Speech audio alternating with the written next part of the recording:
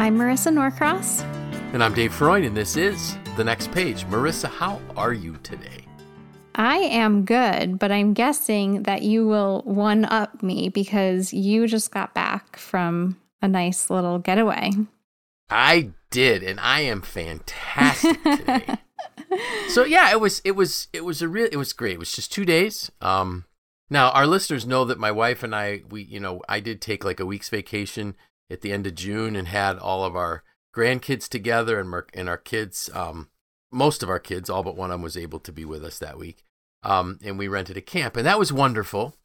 But this time it was just 2 days. My wife and I, just the two of us, and we went somewhere that I've been before. Actually, we went two different places. We spent one day and one night in each place. I had been to both places before, but I realized that there is something that I did not know at all. And maybe this is when I'm going to show my ignorance to everybody, to all of our listeners. So the first place we went to was up to Lake Placid. We had some good friends that have, I think they might have a condo up there or something, or a timeshare. I'm not sure what it is. But they go up frequently, and we knew that they went up. So we said, hey, we're going to go up to Lake Placid, and is there a place you'd recommend we stay? So they told us, and I highly recommend this. The Golden Arrow right on Mirror Lake is an amazing hotel. Their restaurant that's like across the parking lot, it's called Generations. We went there for breakfast, and I mentioned to you before we hit record that it was the best meal that we had the entire time we were gone. But I grew up with this idea that Lake Placid is the place where the 1932 and 1980 Olympics were. It's where we had the Miracle on Ice when our American hockey team beat the Soviets, and the arena's right there, and it's on a lake, and it's called Mirror Lake. So silly me, I'm thinking Lake Placid is a town, which it is, and it's on a lake, which it is, called Mirror Lake. So we were walking around Mirror Lake Monday morning, and the lake is on the left side as we're walking, and on the right side, I see this sign kind of off the side of the road that says Boat Wash Station. I'm thinking, Boat Wash Station? Why would Mirror Lake doesn't allow any motorized boats? So why is there a boat wash station? So my wife and I cross the street because, you folks all know by now that if there's boat in anything, I'm there, right? And I go over, and there's a lake called Lake Placid that is huge. Right there, right? Like on the other side of the street. And I'm like, you dummy. How could you not know that Lake Placid is a lake that just happens to have a little tiny lake next to it called Mirror Lake and a village on? Wow. And I have to tell you, I sent you a picture, and I'm looking at that picture right now, and I really need to go back there.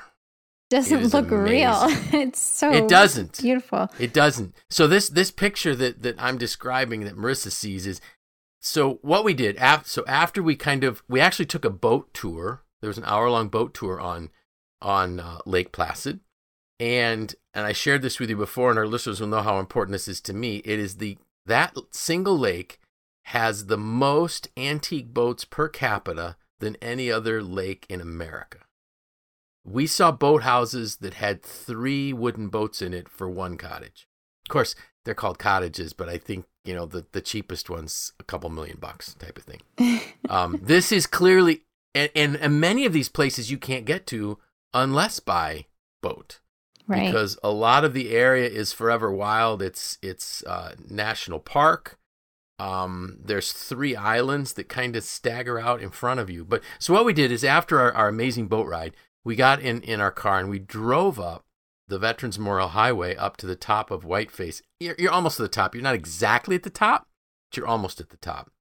You're at like 4,600 feet, something like that. And we got out, and all of a sudden I looked down, and it hit me. What this amazing teaching moment.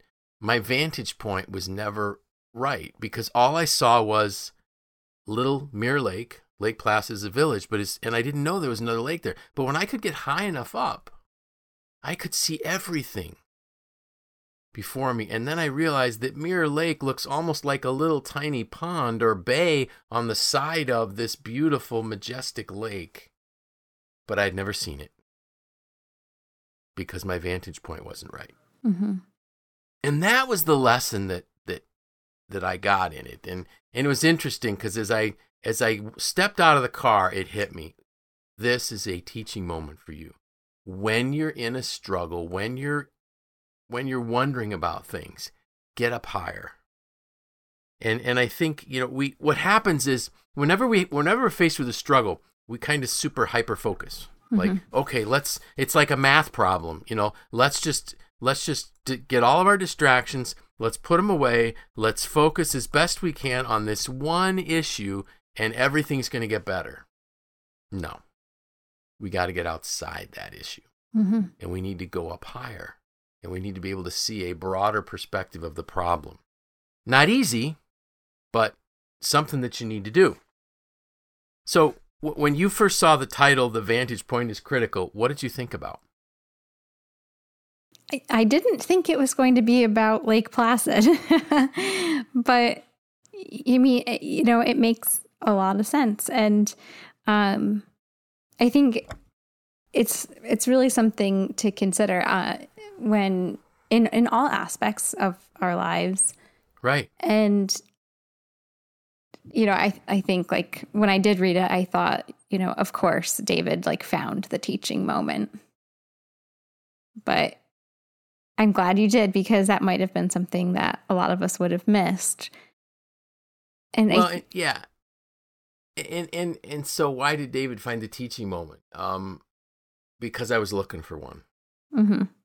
I'm just being honest with you. I try as I've gotten older, I've tried to find more teaching moments. Of course, I also knew that, I needed to get you a post real quick. And I have a feeling you may have trouble hearing me because I do hear my phone clicking. Oh, I can hear you. All right. So if it gets to a point where you can't hear, just say, can you please say that again? And our listeners will be fine with that. Okay. So I knew I had to get a post done. And I knew I was going to have to write it while I was gone because I just didn't have an inspiration. And so, and I think that's another point is for all of us as we go through life, teaching moments are real wins. Those are like blessings that we may have missed because we haven't slowed down enough to think about it. I mean, for me, I kept saying to my wife, how did I not know this lake was here? How did I not know that the lake that has the most number of classic boats, wooden boats per capita is here? I mean, I should know those things. The two magazines that I took with me in case I got bored while I was gone, one was Classic Boating and another one was the Lyman Boaters Association magazine. So I missed it. Mm-hmm. Just completely missed it because I was stuck down in the trees, literally. Down on the ground, looking through trees and finding, we actually, just to tell you how nearsighted, short-sighted, nearsighted. That's probably a better way to put it. So we were asking, we saw these boat docks, and actually what drew my attention was there was like it won't matter to anybody else, but to me, like a 1948 Chris Craft was coming in. That's a wooden boat with this older couple, and they seemed in a hurry. Like I said good morning to them. My wife said good morning to them. They said morning, and they quickly got into their car and drove away. And then we saw a gentleman moving up 3 garbage bags, and so we asked him. We said, could we ask you a question? Are these camps things that you need to use you need a boat to get to? He goes, yeah, about 2/3 of them are. He said, that's why I'm bringing 3 bags of garbage to off the boat and into my car. And then he says to us, there's actually right around the corner there's a boat cruise you could take. We didn't even see that, and we were right next to it again. So that was the other lesson, wow, how could I miss the fact that you could take a boat tour of the lake, and it's literally right next to the place I was standing on, but it was blocked from my view. If I would have changed to a different vantage point, I would have seen it. Mm-hmm. So when we don't know, when we seem to be stuck, just move slightly. Yeah. Get up higher. Ask people. So, I'm trying to think what types of things So for instance, you and your husband have two beautiful little girls, and your vantage point right now is survival. Mm-hmm. But probably if you would talk to your mom, she's got a different vantage point because she's been where you are. And she can say, yeah, it seems crazy right now, but it'll pass. Right. My mother would say, oh, how I wish I had some of those crazy days again. Mm-hmm. I'm not there yet. That might come if I live long enough.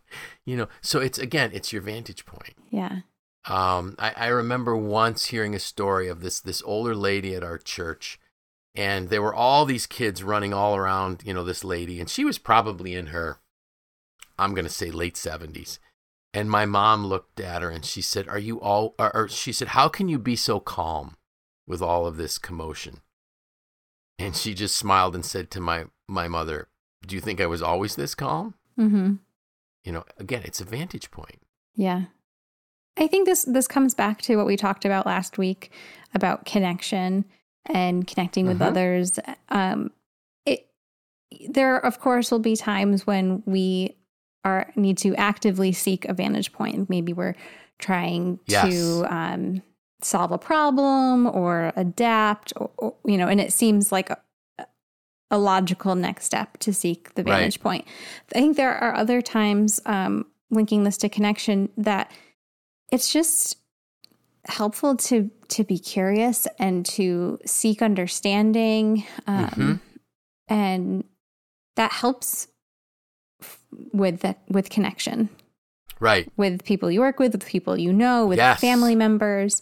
I think about this often when I'm watching my 4-year-old learn new things or meet new friends. Is just how naturally curious they are, and and what it must be going on in their brains.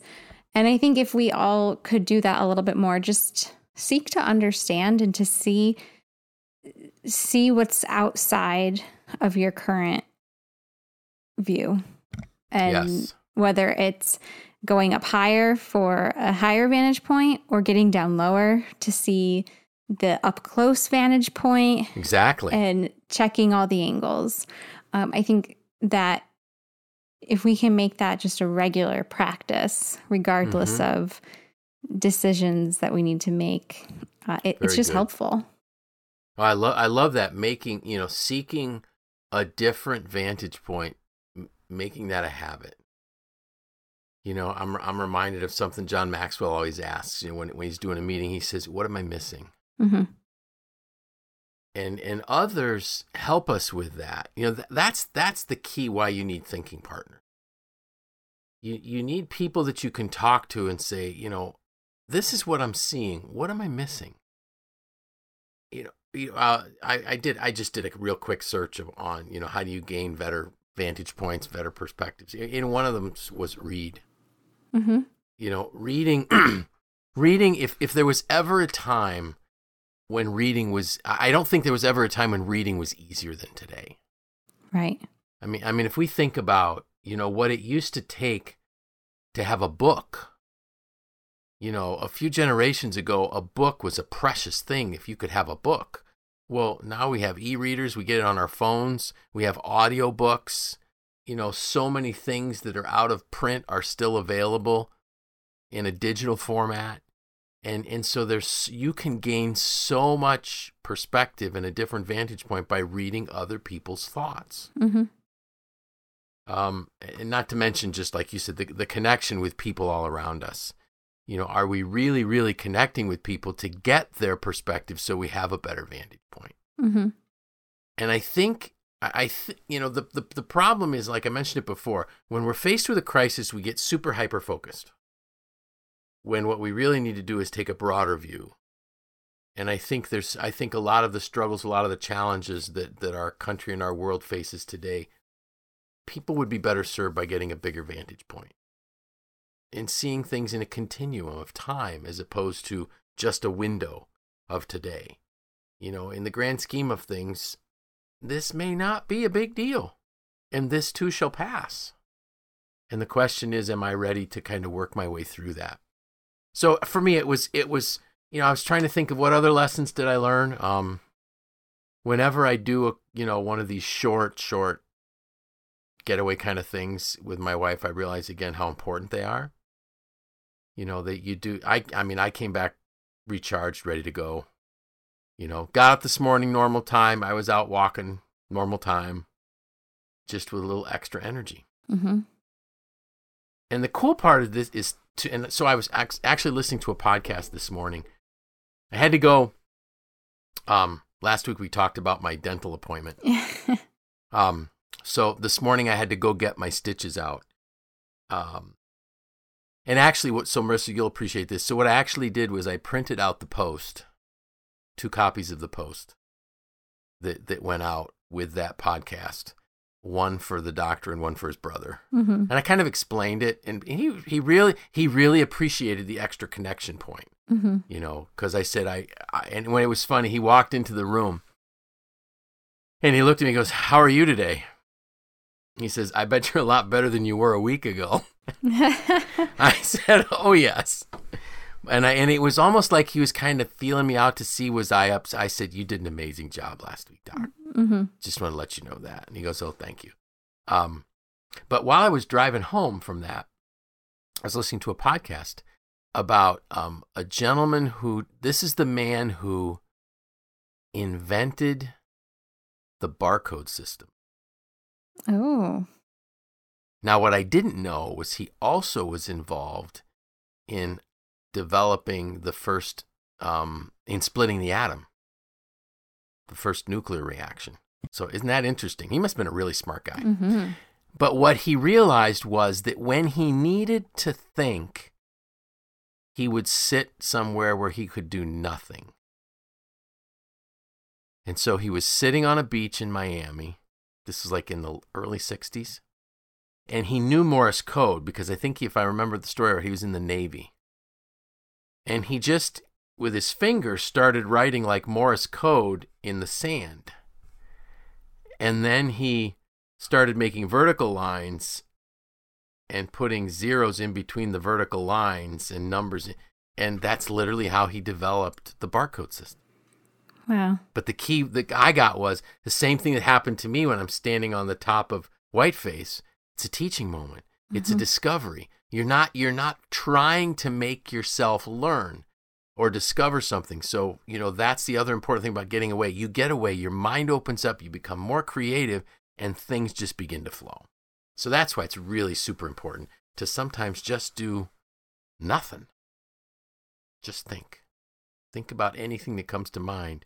And who knows? You might be the next person to develop whatever is that next thing beyond the bar. Imagine our life without the barcode. Yeah. Think of all those poor clerks in stores that would have carpal tunnel from punching in all. You don't even remember when these parts. You weren't alive when they were punching in the numbers. Yeah, they used to have to read the price on. They had to pick up the product, look for the price tag, and then punch the numbers in, and hope they got it right. Mm-hmm. But this guy was doodling in the sand, and he developed the system. That's neat. I didn't know that. Yeah, I didn't either till today. That's just the amazing thing of technology for us today. We can listen to things while we're driving in our cars. We can listen to books. We can listen to podcasts, and we can expand our mind and get a different vantage point. That's it. Something to think about for sure. Yeah, absolutely. And I think, I'll be looking for opportunities now to exercise the vantage point. Yeah. It's a neat point. Now, the key is to always, for me is always going to be, because I'm an emotional person and I quickly react. So I have to say, slow down, change your vantage point. Now, is that even worth reacting to? Because some of it's not. Just let it go. That's it. Got nothing more. I'm empty. What are you thinking for next week? Are you waiting for inspiration? I'm waiting for inspiration. So let's see. I could go on another trip or I could get another tooth pull. Tooth pulling is done. There's a certain point when you have to stop or you need all new teeth. Well, anyways, no, I don't know. But something will come between now and next week. I'm sure. Anything exciting? I mean, I had the exciting one this week. I got to go away, so. Oh man, I feel like I never have anything really exciting to talk about. Just, Maybe it's your vantage my point. everyday. No, I actually do really enjoy just quiet weekends. So Well, good. That's good. I'm sure we'll have some yard work to do, go swimming, things like that, which, especially in the summer, I think many summers we were longing for a summer where we didn't have a lot of commitments. Right, So right. I do actually, it doesn't make for a good story, but I do enjoy just hanging out here and outside. So what's better than a good story will be good memories of your family as you get older together. Yeah. Mm-hmm. All right. So with that, I'm Dave Freund. I'm Marisa Norcross. And this was The Next Page.